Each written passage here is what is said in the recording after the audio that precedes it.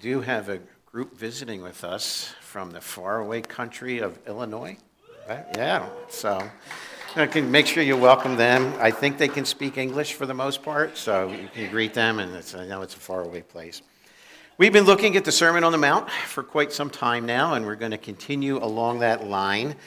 We've just concluded a portion of the sermon that talks about kingdom devotion and what's involved with that. And the last part of that devotion had to do with fasting, something that is foreign to many Americans, that whole concept of doing without food or technology or something that might be neutral for a time to accomplish a spiritual purpose. And in that, we looked at several different reasons why somebody might do that, and we looked at it in quite detail, but focusing on the Word of God, a time to really soak in God's Word and admit our dependence on Him, just like we're dependent on food. We put that aside, and our dependence is always before our eyes when we're not eating. Dire need for God's mercy and direction, and we looked at places in the Scripture where that was the case, and they needed that, so they fasted to clearly hear God's voice and be in a mindset to help align their heart with His heart. We looked at dependence on the bread of life needs bolstering, living too self-sufficiently, and we need to focus on that. We looked at the thought of purging good things that have consumed us, things that could be very neutral, but we found we've put too much emphasis on them, and they are really running us. They've become some kind of God that we worship. And fifthly, we looked at our dependence on God for ministry. Some big moving, something seems so insurmountable that unless God does a major moving, it's not going to move. It could be for our country and the place that we're in. It could be for somebody that you don't know, that you want to see them come to know the Lord, and you just don't know if it ever could happen. But you do things like that for fasting. And in context where we've been, and to pave the way for where we're going to go, this is the general overall theme and outline of the sermon. The section we're in chapter 6 is the Father is before their eyes, freeing them from hypocrisy. And we looked at this section of the believers as they live before God. What needs to be true of a member of the kingdom? And in these three areas, once they get woven into our hearts, then we're ready to kind of move out into the world as a kingdom ambassador. If you neglect any of those things, then it becomes very difficult to carry on the kingdom orders of our King. Because this is the devotion, the private life that you have before the Lord. Not the way people look at you, not what they think of you, but what God knows to be true of you. Now, once we get those things down, we're ready to move on, and this is where we're heading now, verses 19 through 14. The believer as they live in the world, and we go from kingdom devotion to kingdom demeanor. What am I supposed to look like? How do I live out this life that God has put in me? Verses 19 through 24, we're going to look at today, our investment, and it's a warning about loving the world. Now, we're going to see next week, it branches out from there, is worry and anxiety about living in the world. So there's two different aspects of it that as we live before God that we need to keep in mind. One is not to love this world, to make a choice about where we're going to invest our lives. But the other pitfall would be worry and anxiety about living in the world, the things that are going to come my way. And I know that's probably not an issue for any of us. We're not prone to worry or have anxiety. But all of this really flows together. That when I get my devotion before the Lord and my prayers before the Lord and I get my giving before the Lord, my heart's in a right place then to begin to make proper choices. If I don't get my heart right before the Lord, my choices won't be reflective of what they need to be a kingdom warrior. So we're going to look at that choice today, the choice that every one of us makes every day when we wake up. What treasure will I look for? What treasure will I seek? So as we do that, I'm going to read the scripture to you. This is the passage we want to look at today. Do not lay up for yourselves treasures on earth, where moth and rust destroy, and where thieves break in and steal. But lay up for yourself treasures in heaven, where neither moth nor rust destroys, where thieves do not break in and steal. For where your treasure is, there your heart will be also. The eye of the lamp the eye is the lamp of the body. So if your eye is healthy, your whole body will be full of light. But if your eye is bad, your whole body will be full of darkness? If then the light in you is darkness, how great is the darkness? No one can serve two masters, for either he will hate the one and love the other, or he will be devoted to the one and despise the other. You cannot serve God and money, and some of your Bibles will say mammon there, and we'll talk about that in a minute. As we begin to unfold the way we are to live before the Lord, and the two choices that face us all as we live in this world, that begins by do not lay up for yourselves treasures on earth. The exact flavor of the original language is an assumption that this is what you're going to be doing. That given being born into this world, that the admonition that's given to us is do not lay up treasures for yourselves on earth. In other words, stop doing this because you already are. That our hearts will treasure what is here. Our hearts will seek after whatever we see. Our treasures will be earthly. So the admonition for the kingdom warrior is to stop doing that. Now, treasures in themselves are not evil. And the admonition that we have here in view of is the selfish accumulation of stuff. That I'm doing this to build my kingdom. I'm doing this for myself, to make myself better, to grow what I have, so that I can be proudful, so that I can be protected, so I can look to the future and know that I've got all the precious little jewels and things that I need and that I want. Job was a rich man. Being rich is not an evil. In fact, his kingdom was the kingdom of God, and his riches, although he had them, they did not have him. And that's the big difference. We read in our scripture the passage about the bigger barns. And I like what it says there, and I have to giggle when I read it. When it says, I will say to my soul, any of you talk like that to yourself? You know, I say to my soul, you have ample goods laid up for many years. Relax, eat, drink, and be merry. And that's the kind of treasure that's being sought. A self-seeking, self-satisfying, and I want this, and once I get this, I'm a little tired of that, so I need something else. It's kind of like the latest iPhone. You know, some of you have that disease. You know, once you got it, and all of a sudden 13, what number are we on? 12? 13? You know, whatever it is, I need a better one. Some of you hate them. You just want to throw them in the lake like Bob Barr did one last night. You know, but whatever it could be, it's riches that you get, but you want more. And your eye looks to something else, and you're gaining riches for the sole purpose of gratifying yourself. You're not using them for the kingdom of God. And that's what's being spoken about here is do not lay up for yourself treasures or stop laying them up. This world is not our home. So the question that's being asked behind the scenes here is how do I view myself and my life in this world? Do I really think that everything here is all that counts? Or am I a pilgrim? Or maybe a tourist, so to speak. I love the out of doors, and I remember back to my youth group years, we'd go backpacking. And our leader would always say, you know, when you go out into the woods, it's almost like you're visiting somebody else's home. And you should leave it better than when you left it, and when you came into it. And the thought is that yes, you're responsible there, but you're only there for a short time. And that's the picture that we all should have. That we are pilgrims, we're visiting the woods, and although it's not our home, we take care of it, we love it, we behave responsibly within it, but it is not where we live. It is not where we come from. We are not at home here. And the fleeting nature of the treasures of this world, we're going to see are really determined by where we choose to store them. Now, some of us are occasionally absent-minded. And I'm sure I'm not the only one who put frozen food in a refrigerator before.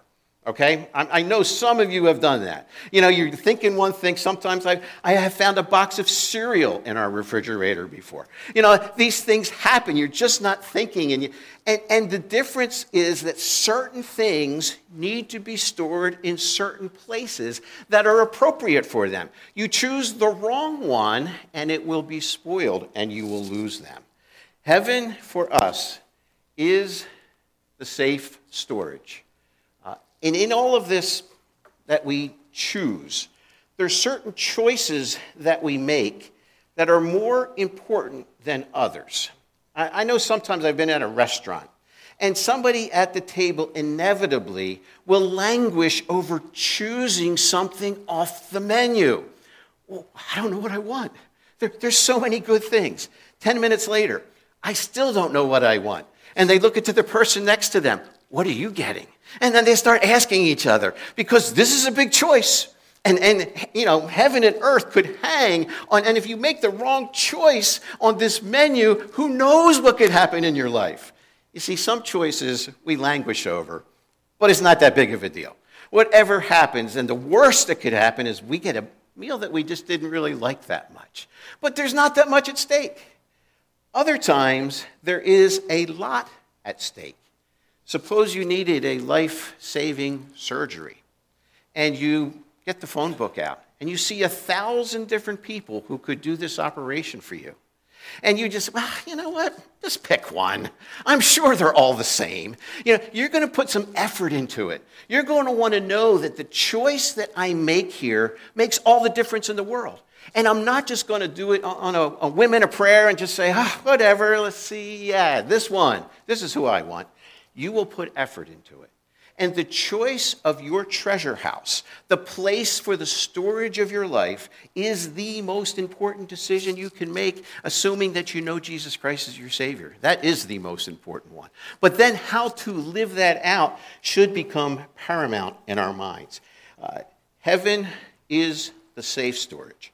And the choice that we need to make in regard to that makes all the difference in our lives.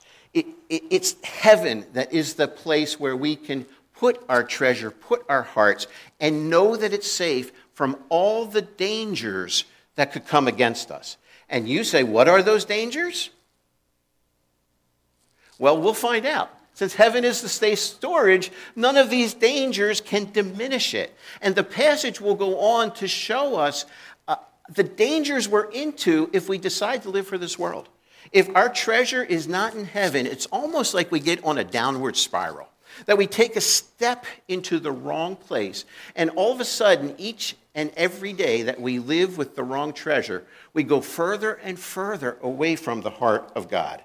Danger number one is at the end of the day, you will lose your stuff. Isn't that horrible to think about losing your stuff? We love stuff. We have stuff everywhere. Does anyone have too much stuff? Yeah. Does anybody like someone else's stuff? You ever fall into that cat? Yeah. Okay. We find that stuff envy goes on all the time. We're going to have a yard sale in September here at the church so people can get rid of their stuff. And I saw a couple of people, I'm so excited. I got too much stuff. I got to get rid of some. And sometimes we have so much, we're happy to give it away. And somebody will say, I'm really appreciative for what you gave me. You're like, no, you're doing me a favor. I'm getting rid of this stuff. So the stuff that we have, that we treasure, the first danger when we choose the wrong storage place is that we find out that we're going to lose it all. That at the end of the day, none of it really matters. And the scripture gives us a couple pictures to see how it gets destroyed. Moth and rust, or that which eats. Some of your Bibles will say rust. Some of them will say vermin. And you wonder, well, what's the difference? Why does one Bible say it one way and one a different way? Well, it's really because in the original, it doesn't specify. It's that which eats it up, that which will cause it to disappear. So it could be eaten up like a rat or a mouse might eat something.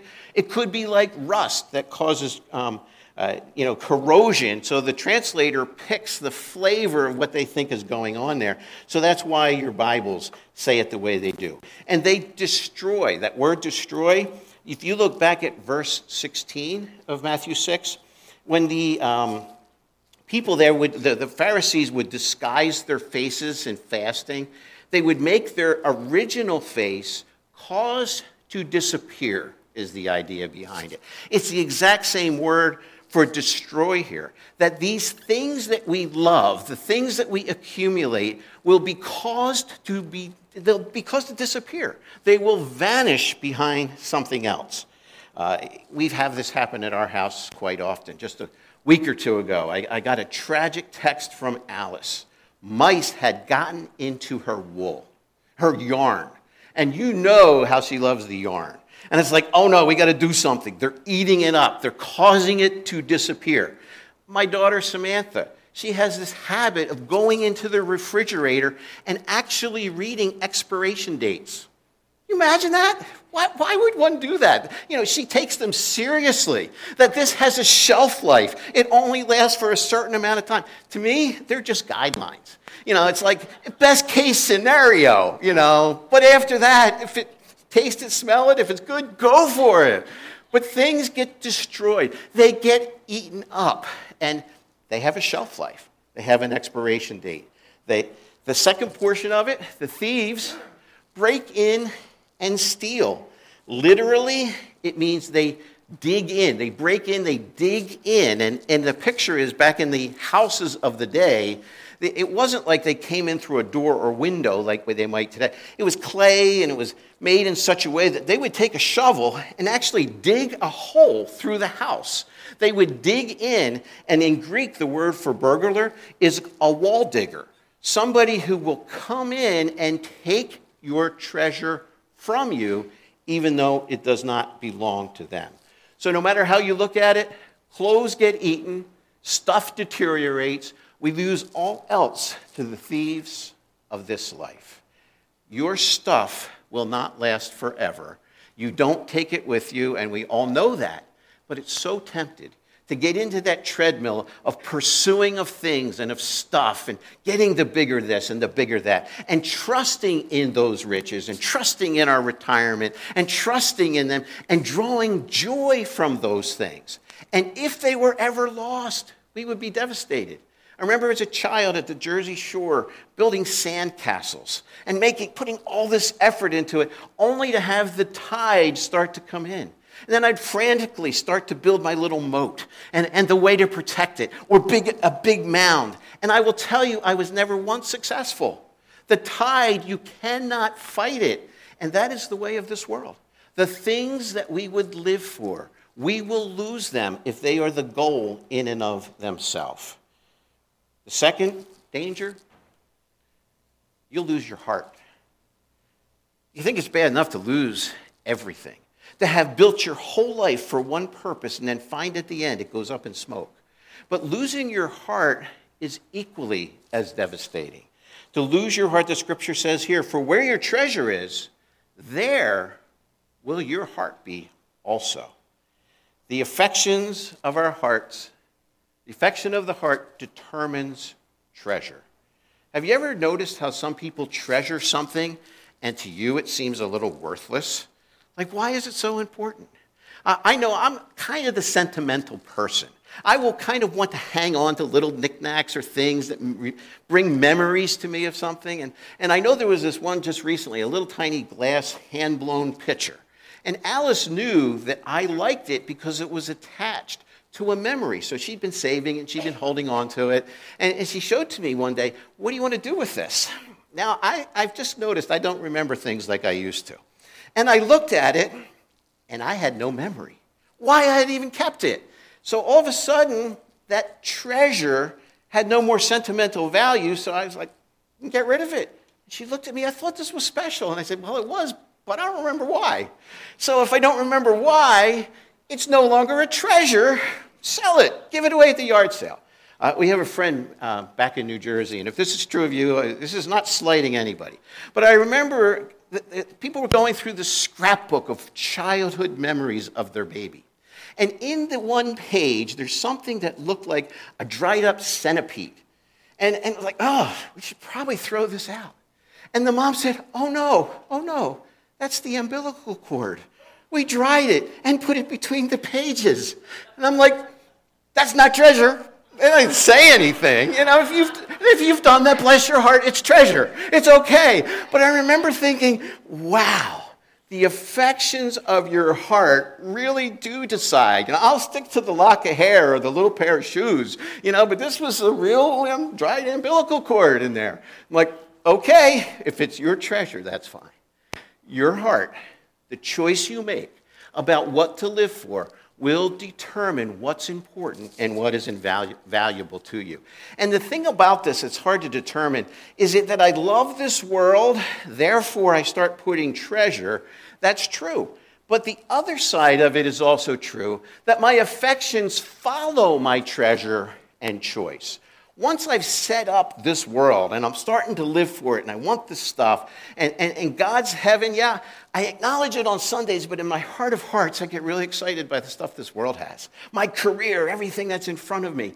And as I do that, not only will I find I love this, so I treasure it, my affections start to live there. My heart gets anchored to this world. So when this world doesn't go well, when things don't happen that make my kingdom happy, I go into a tailspin. I have all kinds of worry and anxiety, and that's where we're going to head next week.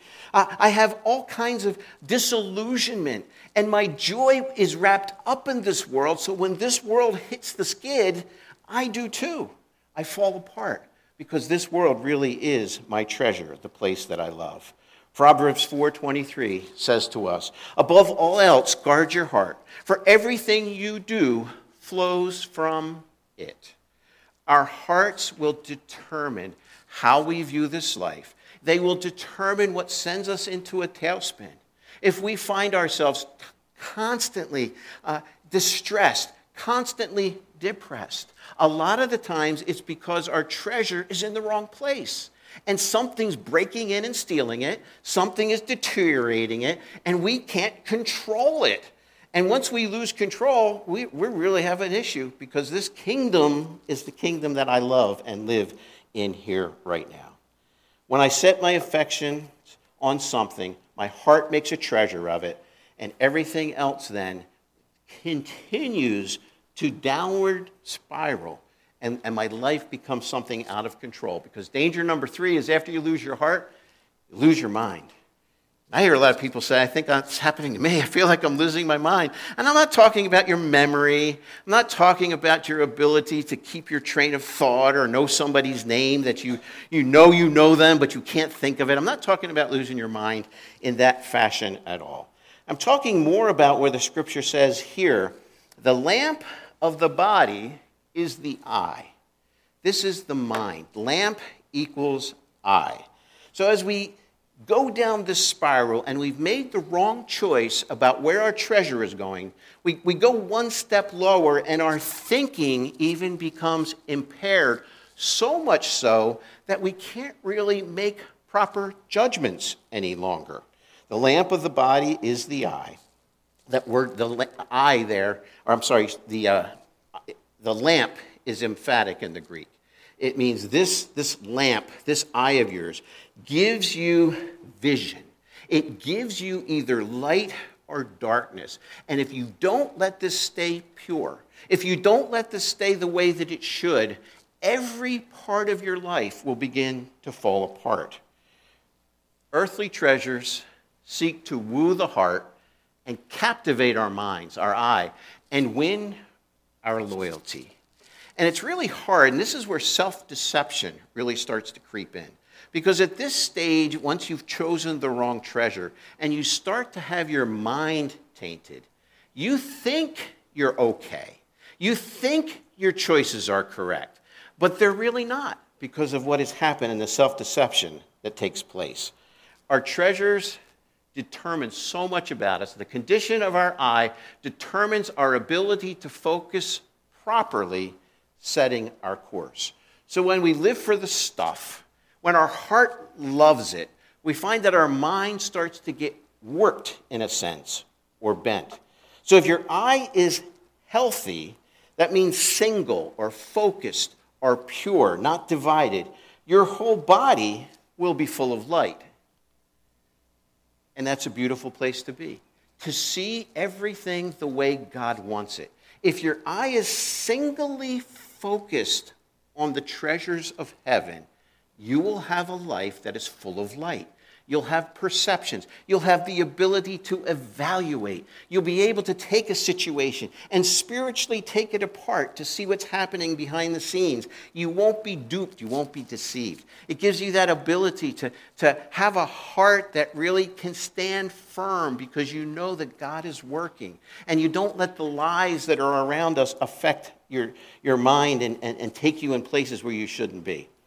But on the other side, if your eye is bad, wicked, idolatrous, malignant, it means divided, your whole body will be filled with darkness.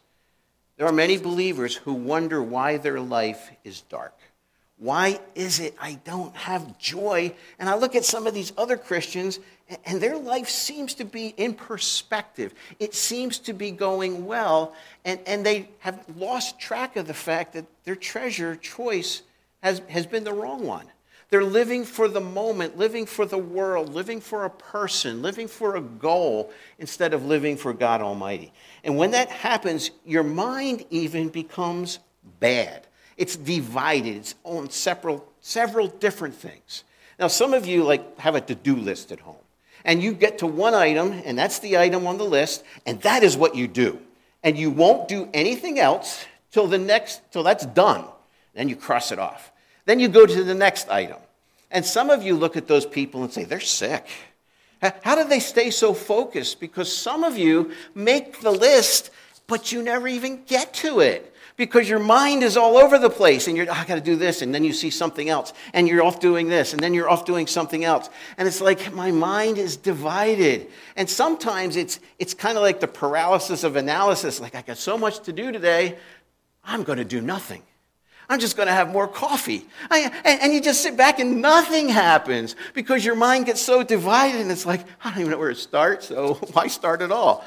That's the mind here. This mind is divided on so many things. This is what I'm worried about, and this is going on, and this is what I don't have that I really want. And your mind becomes dark. So that no matter what happens in your life, you're really not joyful. Because your mind is looking at all these different things and grabbing after that and worrying about this, that you're not living singly focused on the one God who loves you, the God that has all things under his care, the one who knows the beginning from the end, the one who loves you endlessly, the one who will uphold you by the strong right hand. And that God is the focus. So the eye that focuses on that heavenly treasure is the single eye, the healthy eye. The bad eye is the one that's looking at everything, worrying about this, pursuing those other things. And it says that for that person, your whole body will be filled with darkness. That's not the life that God planned for us. He said, when you are focused on treasure and you put it in the heavenly place, you will be full of light. Even if there's darkness around you, you will be filled with light.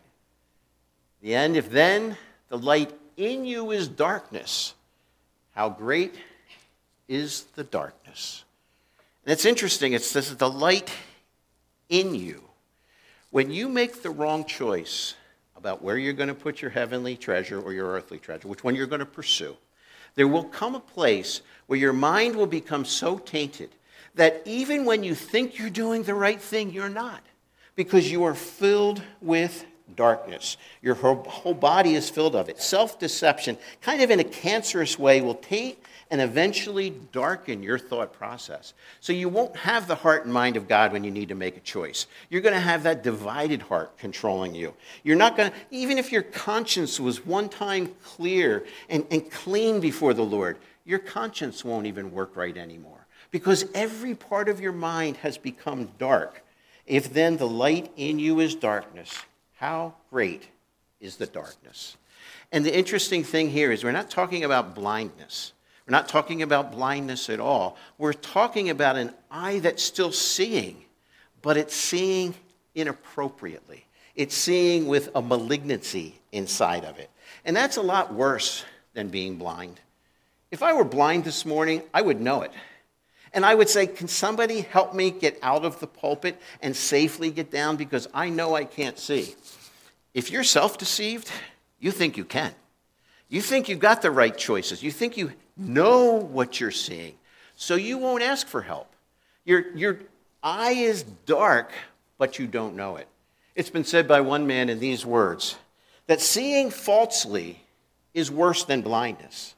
A man who is too dim-sighted to discern the road from the ditch may feel which is which.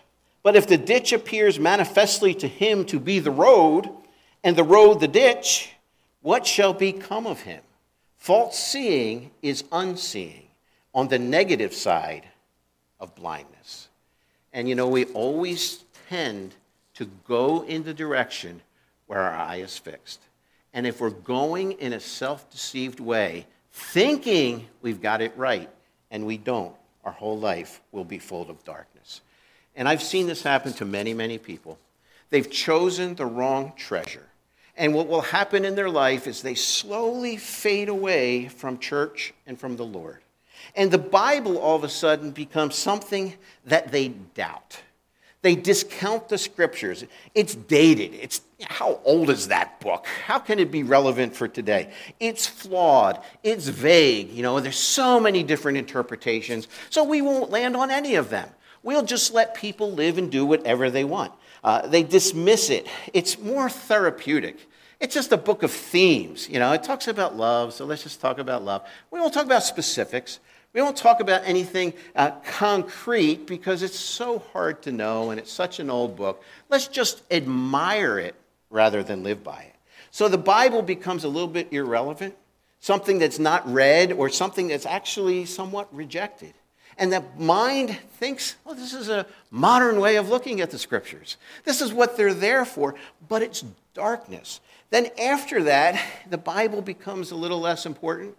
All of a sudden, the fellowship of believers becomes a little less important.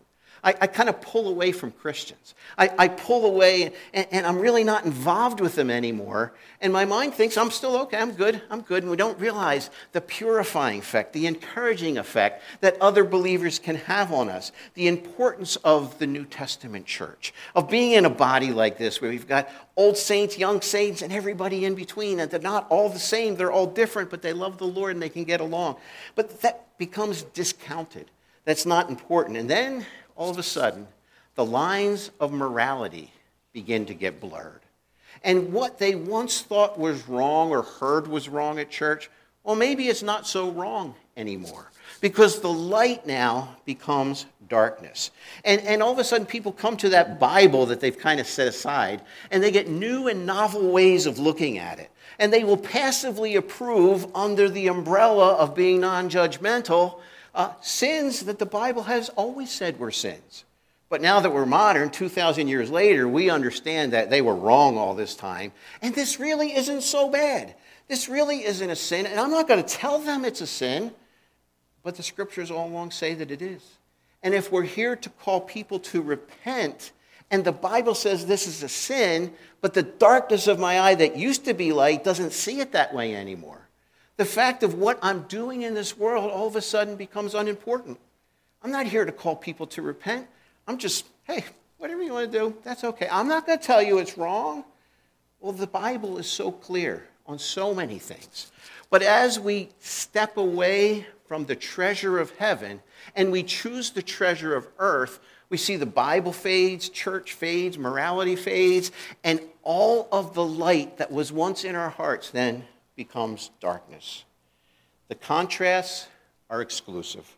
Either treasure on earth or treasure in heaven. The self-deception and darkness come in when we choose this world rather than the God of heaven. Jesus turns now in his last danger to a deception where somebody says, you know what? I'm going to choose both. Can I pursue this world and pursue God at the same time? Is that possible? Can I do that? The scriptures say no one can serve two masters. And in this, it's interesting, there's no option to be your own master. And you hear a lot of people say that. Nobody tells me what to do. I am the master of my ship. I am the master of my destiny. No, you're not. You're a slave. You will be a slave to either passions or Jesus. You do not have freedom to follow anything other than your passions if you don't know Jesus Christ as your Savior. You are a slave. You are in bondage. Jesus gives you the ability to break the bondage to your heart and become a slave of his voluntarily, a bond slave. And that choice is the choice we make every day when we get up. I'm going to be a slave to somebody. In fact, there's a great theologian of yesteryear, Bob Dylan. He said, you got to serve somebody. Boy, you're going to have to serve somebody. Yes, indeed, you're going to have to serve somebody. Well, it may be the devil or it may be the Lord, but you're going to have to serve somebody. And I was going to try to sing it like he did, but I figured that would be a disaster. You see, it's not an option. You will have you have a master. You will love one or you will hate the other. And as we look at those words in particular, you will either love one, hate the other. Hate and love has the idea of a motive. What's going on inside your heart? You're going to have a favorite. There's going to be one that you gravitate towards. And we know what it's like to be a favorite. Any youngest children here? Yeah, we're a favorite, aren't we? Isn't that great? We love being the favorite, And if you ask your older siblings, they'll say, yeah, you're the favorite, you stinking rotten person. Yeah, favorite. I mean, it's such a big deal to be a favorite that one of my daughters went into my cell phone, changed her name to favorite daughter. I mean, what was that saying? And Alice, not to be outdone by that, went in and changed her name to favorite wife. I don't know how that works, but we want to be favorites. We just want that because favoritism is a good thing. And you in your heart and mind will have a favorite. You'll have somebody that you will gravitate towards too. You can't have two masters. And the second phrase, devoted and despised, deal with the actions that come about because of it. The verse that's there carries with it the idea that we will line up in the face of somebody and then run to them. So that one of these masters, we will love them enough to look eye to eye with them. And our whole life will run to them. And that's the idea that's here in the scripture where it says we'll be devoted. We will line up face to face and run to them. Now, many of you know that I'm like a big movie person. Some good movies, some really dumb movies. Well, there was a movie many years ago called Hook. And in that movie, there was two choices to be made.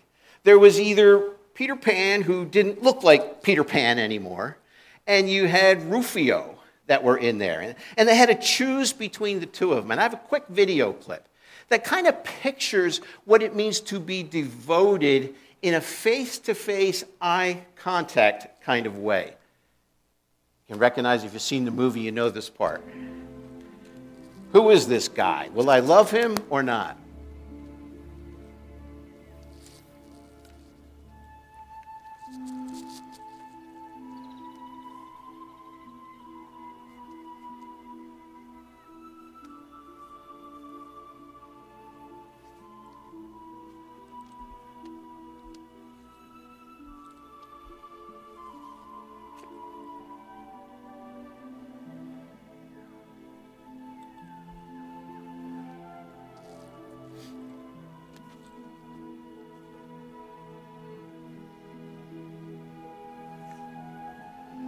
Oh, there you are, Peter.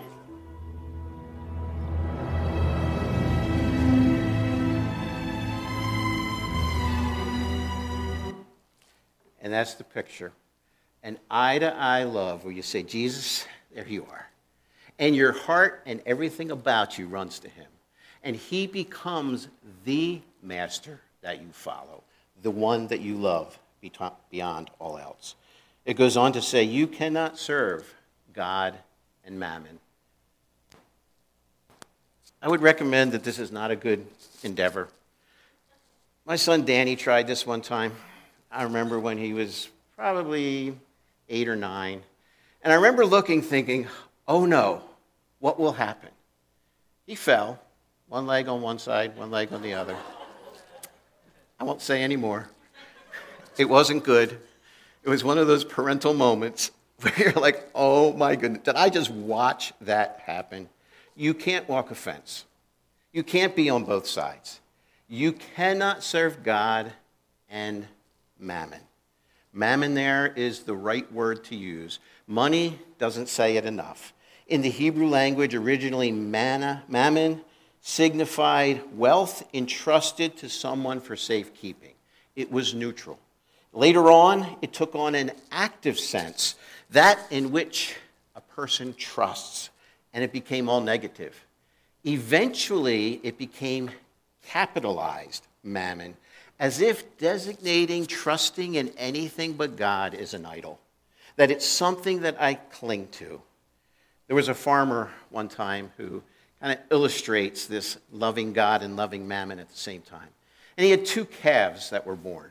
One red one, I don't know, whatever color calves are. I'll say white. Can a calf be white? Red and white? Whatever colors they were. And he was so pleased to have these 2 calves that he went into his wife and he says, you know what? I'm going to give one of these to the Lord. And I'll keep the other one for myself. And he's like, okay, God gave these to me. One for me, one for him. And the wife says, well, let's just pick which one. He says, oh, no, we'll just raise them both, and then it'll become obvious, and we'll just let it ride. And when it comes time and they're full grown, one is the Lord's, one is mine. As it would happen, they grew, and one of them died. And the farmer was very, very distressed. And he came back in and said to his wife, the Lord's calf died. You know, that's the way we are. We say our heart is one place, but it's not. And when things, well, the Lord's calf died, the Lord's priority isn't important. I got what I need. I have what I want. There is only one safe harbor for your heart. It's the treasure storehouse of God Almighty.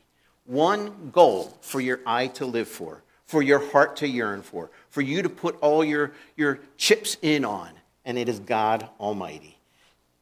The end verse of the chapter, or close to the end, says, but seek ye first the kingdom of God and his righteousness, and all these things will be added unto you. If you're the kind of person who puts notes in your Bible, you should probably take an arrow all the way from verse 33 all the way back up to verses 19 and 20. Because what happens in this verse is it defines for us what putting treasure in heaven really is. And we're going to find the whole passage, actually, as we develop it more next week, brings us to this, that seek you first the kingdom of God and his righteousness, and everything else will become light. Everything else will be added unto you. And I would say anything that's important, that's worthwhile, that's noble and righteous will become part of you when you're single-mindedly focused.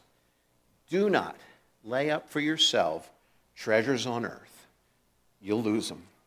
And the dangers and the downward spiral gives you a dark life that will not be anything like God has for you. When you make the right choice, your life is full of light, even if all around you is darkness. As children of the kingdom, we have a choice to make every morning. Where is my goal? Where will my heart go? What storehouse am I choosing? Let's pray. Father, I thank you that you have given us such clear words about how this life is to be lived. Unfortunately, Lord, we so often choose poorly. We live for the moment. We live for this world. We live for things that will never satisfy. And Father, we don't even realize how self-deceived we can become. Father, I ask right now that you'll just penetrate our hearts, shed the light of your word upon them. Help us to see if we truly have a healthy mind.